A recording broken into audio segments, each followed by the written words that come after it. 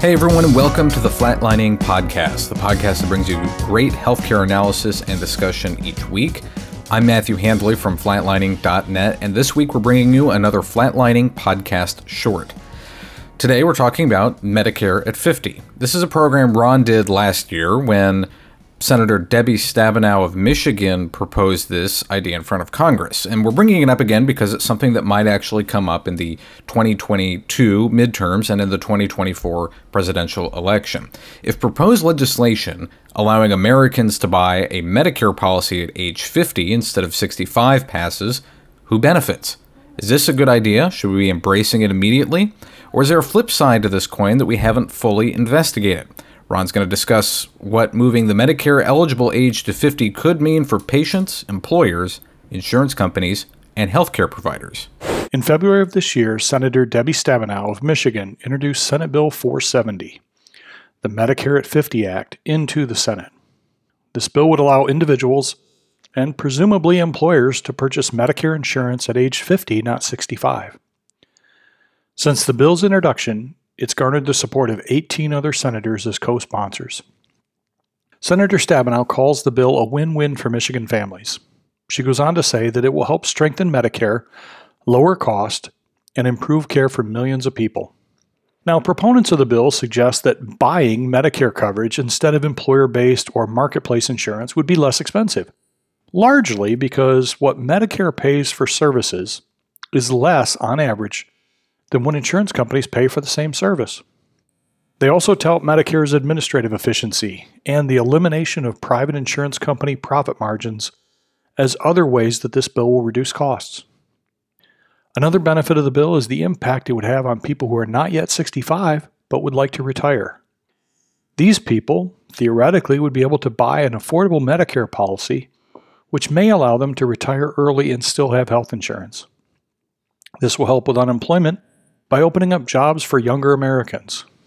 Businesses, both large and small, would benefit from lower-cost health insurance options for their older employees.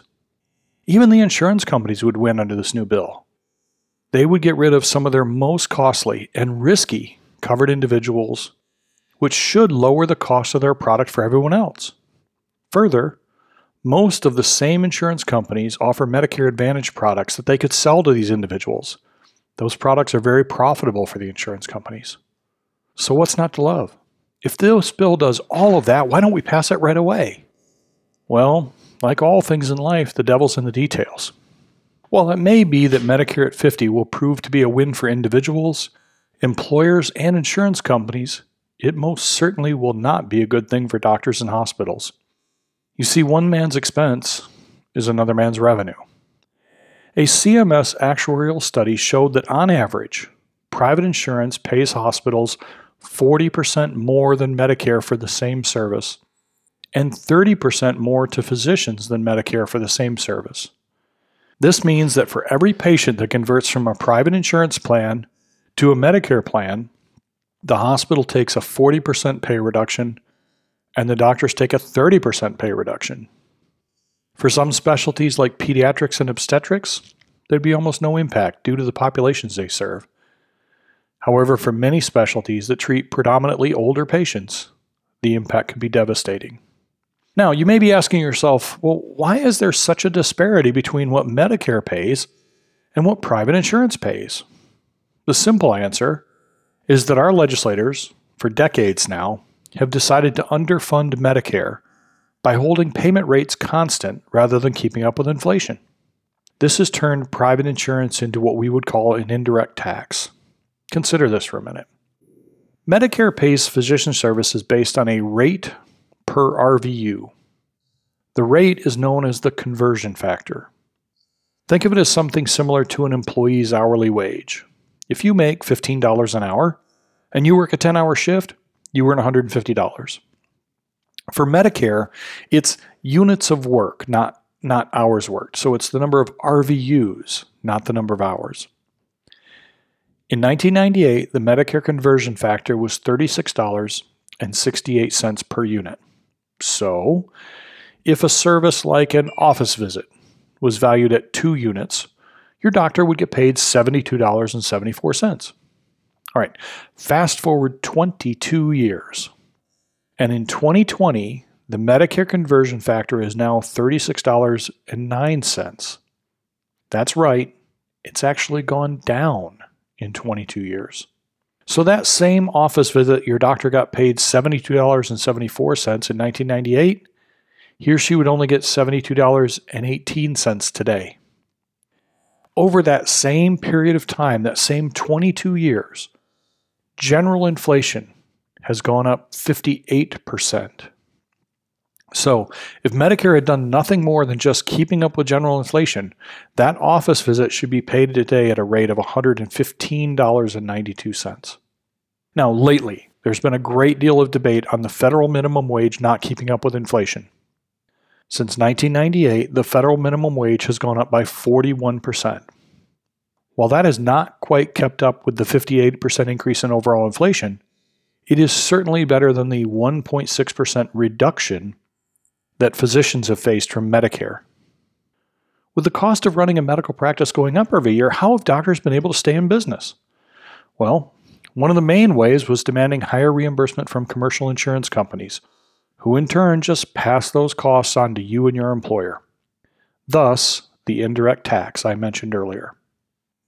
Now, this approach has worked for the last 20 or so years, but it's in jeopardy if Medicare at 50 is passed. That's because a large number of patients may suddenly switch from private insurance to Medicare coverage. The resulting loss in revenue could be devastating to physicians and hospitals. How are doctors going to respond to this change? Well, some of them may demand even higher reimbursement from commercial payers, driving up the cost of insurance even further. Others may stop seeing Medicare patients altogether. Others may consider this to be the last straw and retire early. Almost half of all practicing physicians are over the age of 55. Can you imagine the physician shortage that it would cause if even half of those physicians over the age of 55 suddenly retired early? Imagine what the next pandemic will be like if we've lost 25% of the physicians who care for all of us. Now, at this point, some people are probably thinking, well, doctors are all rich. They can afford to take a little pay cut. Come on now. Well, while I disagree with those people, I'm also sure they have no idea just how much of a pay cut this could be. Let's take a look at one medical group. Now, this is a client, so I have access to their data and I know how much their doctors make. This client is a specialty group, and their doctors make around $400,000 a year.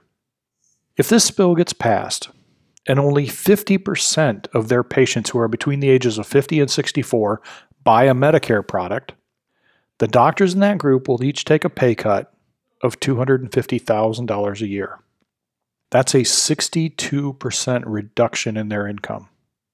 Now, if 80% of their patients over age 50 buy a Medicare product, guess what? Those doctors get to work for free. That's right, zero salary.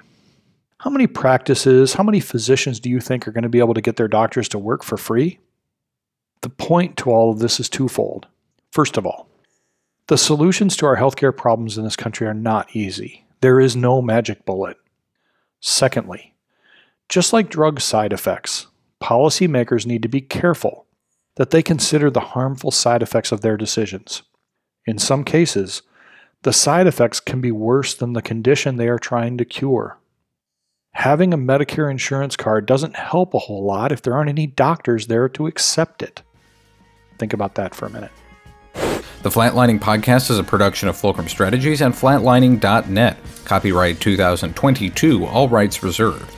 For more information, go to flatlining.net and be sure to subscribe to this podcast on Apple Podcasts, Google Podcasts, Amazon Music, Spotify, the iHeartRadio app, Audible, or wherever you get your podcasts. Be sure to also comment, share, and give us 5 stars so that more people can find the Flatlining Podcast. For Ron Howergan, I'm Matthew Handley. Have a great week.